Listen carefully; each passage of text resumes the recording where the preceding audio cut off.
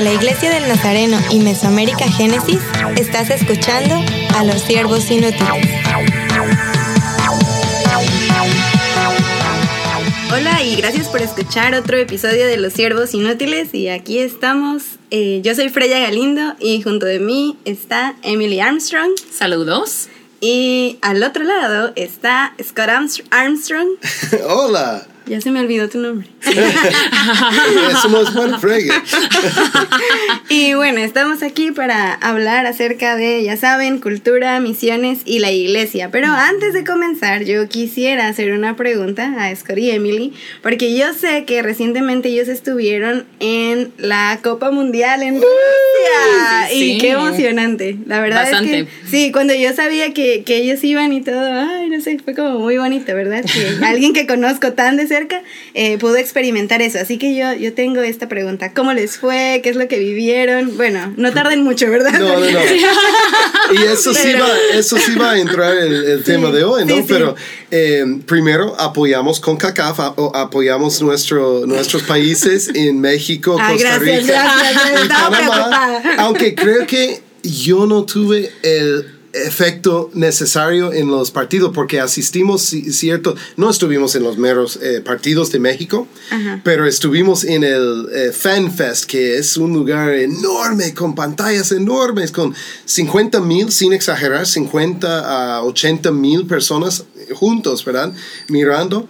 Y cada vez que yo fuimos para mirar los partidos, ahí, perdieron. Gracias, Scott. Sí. Fue tu culpa, ahora lo sé. Por mi culpa, por mi gran culpa. Mexicanos, ya ustedes saben lo que pasó. Exacto. No fuimos nosotros. Su Twitter es Youth Mob. Sí, exacto. No, entonces, pero la experiencia fue maravillosa. Tal vez debemos en otra ocasión hablar más. Mira, nuestro equipo no clasificó, Estados Unidos no llegó, pero para nosotros todavía fue un gusto poder estar en un lugar de tantas culturas. Uh-huh. Y requería un poco de sacrificio. Eso estaba pensando, porque yo sé que, bueno, hicieron el viaje este año, pero el viaje para este viaje no comenzó este año. No. Fue un proceso, y tal vez, Emily, nos quieres contar un poquito de eso. Sí, para nosotros empezó hace muchos años. La verdad es que alguien nos estaba dando un consejo de matrimonio, más que nada, y nos hicieron la pregunta en ese momento: ¿cuáles metas tienen? Y nosotros las únicas metas que podíamos pensar fueron las metas ministeriales. Entonces, en este momento nos retaron a sacar algunas metas personales, porque la verdad es que no tuvimos alguna meta para nosotros como matrimonio, como familia. Y Scott siempre ha sido aficionado de fútbol. Elías lo ha jugado por muchos años. Sydney está jugando. Uh-huh. Y nosotros nos gusta, y él algún día él dijo que a mí me gustaría ver un partido de la Copa Mundial, asistir un partido en la Copa Mundial. Y en vez de solo como decirlo, empezamos a decir, bueno, ese puede ser la meta. Entonces, como dices, no fue solo el año pasado que lo empezamos a pensar, porque la verdad, para financiarlo y para pensarlo, lo tuvimos que ahorrar el dinero por como 5 a 6 años. Entonces, fue algo con mucho propósito, como estamos analizando y gastando las finanzas que tuvimos para poder pagar viaje, boletos, hospedaje, comida de 10 días ahí en Rusia.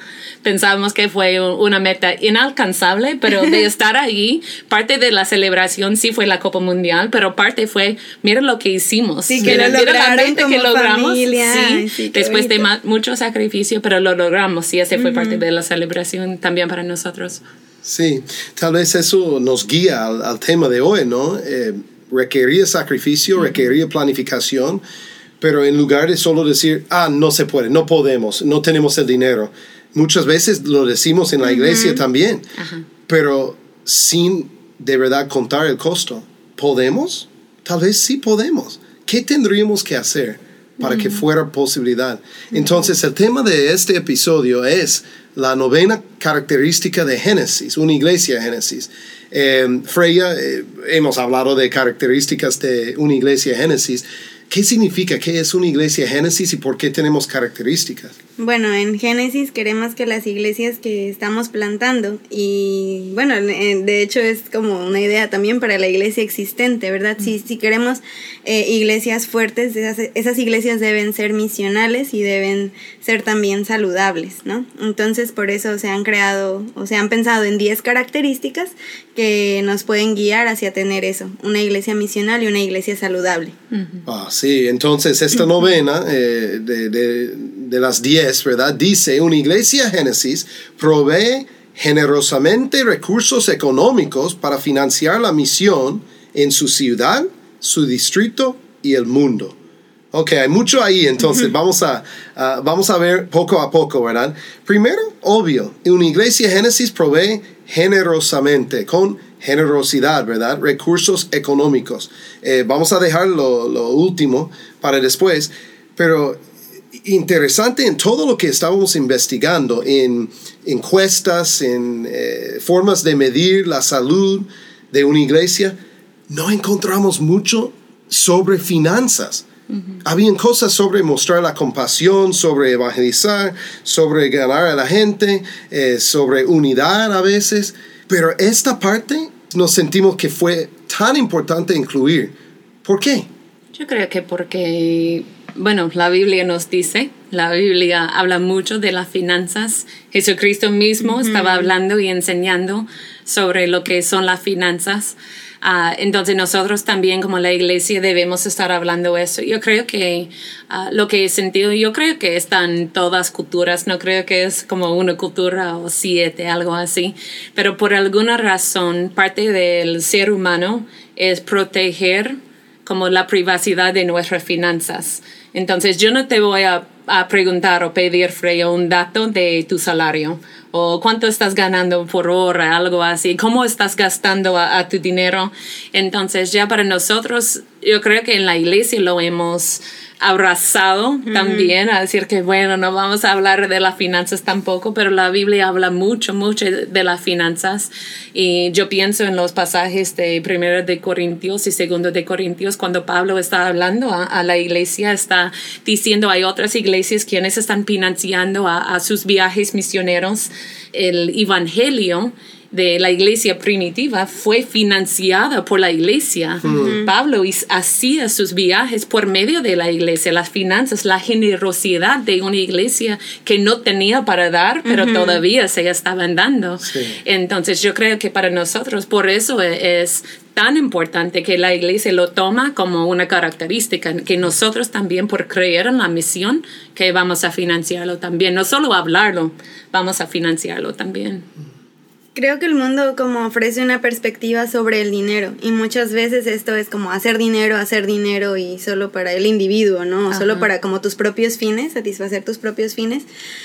Pero entonces la iglesia tiene otra perspectiva, ¿no? Una perspectiva del reino acerca de...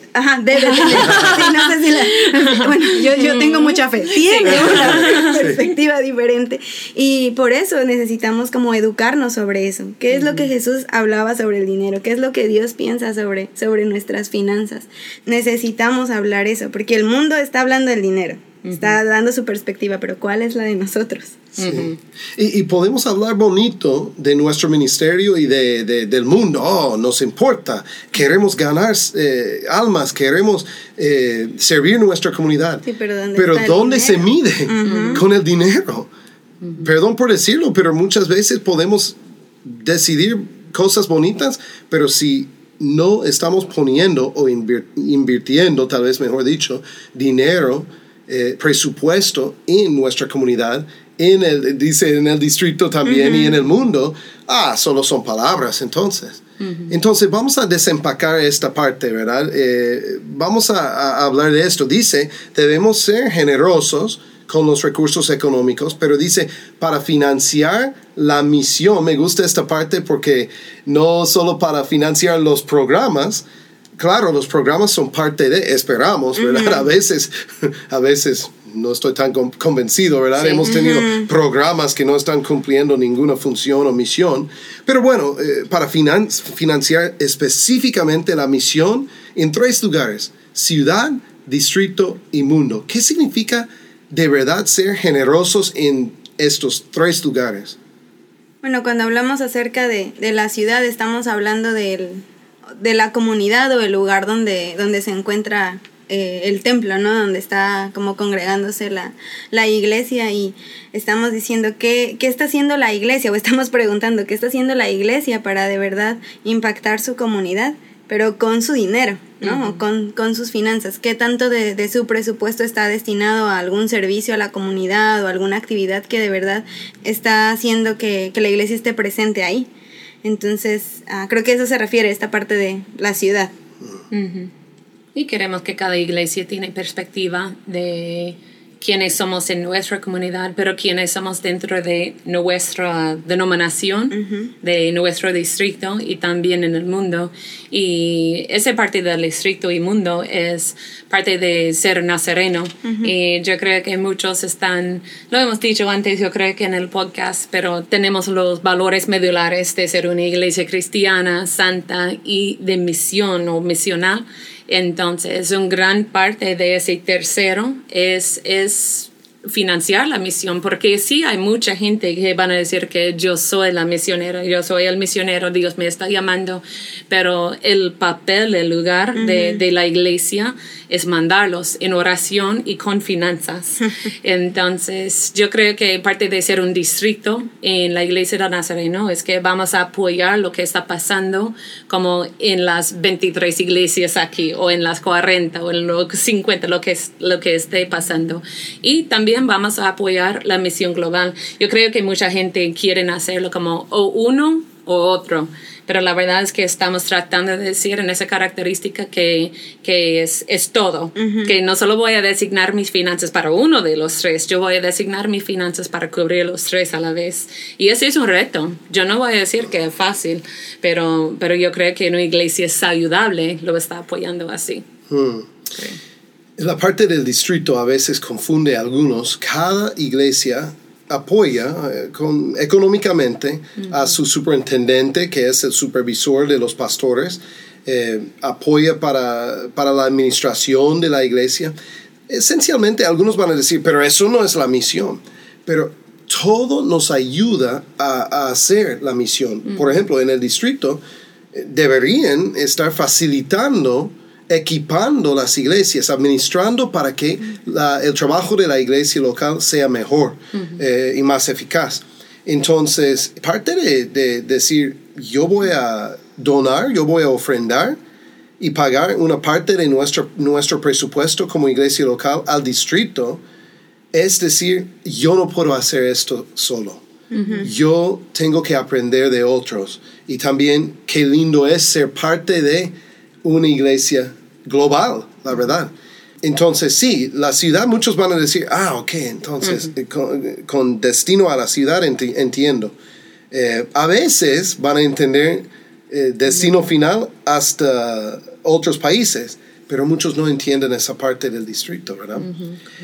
Hablemos del mundo, es decir, de financiar la misión en su mundo, en el mundo. ¿Qué tenemos como en nuestro sistema de misiones que nos guía en este rumbo, en esta línea? Bueno, nosotros tenemos, y ustedes lo han escuchado mucho a través de Misiones Nazarenas Internacionales, el Fondo de Evangelismo Mundial. Entonces, cuando se recogen las ofrendas que son de oración y ayuno, de resurrección y de acción de gracias, van a este Fondo de Evangelismo Mundial. Y es por eso que la MNI o Misiones Nazarenas hace tanto énfasis en que lo que le conocemos como FEM, pues porque a través de eso se puede financiar la misión global. Sí, la meta para cada iglesia local es la misma, 5.5% de los ingresos, los diezmos y ofrendas, obviamente. Es mucho, es lo que muchos dicen. Sí, es lo que muchos dicen, y he escuchado a algunos, no voy a mencionar quiénes, que piensan que como es un impuesto o algo así, 5.5 están quitando.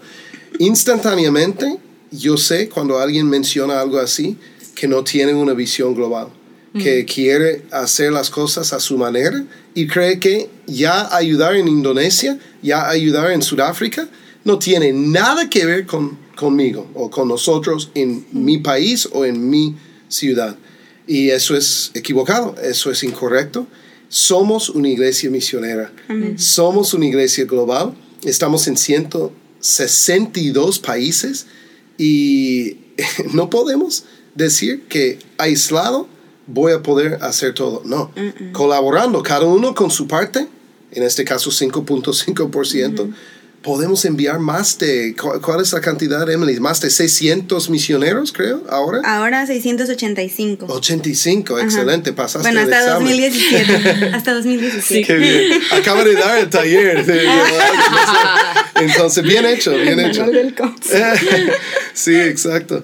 Entonces, claro, casi 700 misioneros. ¿Cómo? ¿Porque solo una iglesia hizo su parte? No, porque muchas. todas las iglesias estaban ayudando. Y yo quiero decir una parte que para mí es triste y no me gustaría como decirlo, pero creo que tenemos que hablar de eso. Muchas iglesias están diciendo como, no, es que no tenemos dinero para financiar la misión o para dar a misiones o para dar a la MNI porque nosotros necesitamos arreglar el templo, ¿no? Necesitamos ponerlo más bonito, necesitamos hacerlo más grande y creo que hay cosas que sí son necesarias para que la iglesia o la congregación esté más cómoda, no digo que no, pero necesitamos encontrar un equilibrio. Y yo encuentro que cuando decimos como no tenemos dinero para eso, no tenemos, de verdad no hay dinero. De verdad como no aparece ese dinero, porque pienso que Dios bendice nuestro corazón cuando nosotros damos, ¿verdad? Y es como lo dice la Biblia, Jesús está diciendo, es mucho mejor que nosotros demos a que recibamos. Entonces, la lógica en el mundo diría, no des, porque así tú te quedas con lo que es tuyo y ya tú resuelves tus problemas o lo que tengas que pagar.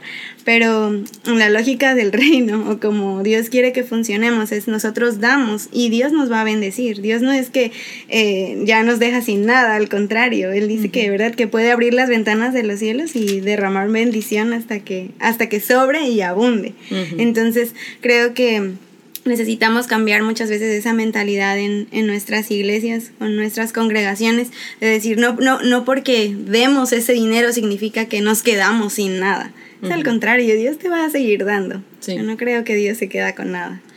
Me hace recordar del versículo en Malaquías, ¿no? Que usualmente usamos para los diezmos, y tiene sentido, obviamente, pero también se me ocurre que las iglesias que dicen que solo pueden ayudar con su propia facilidad.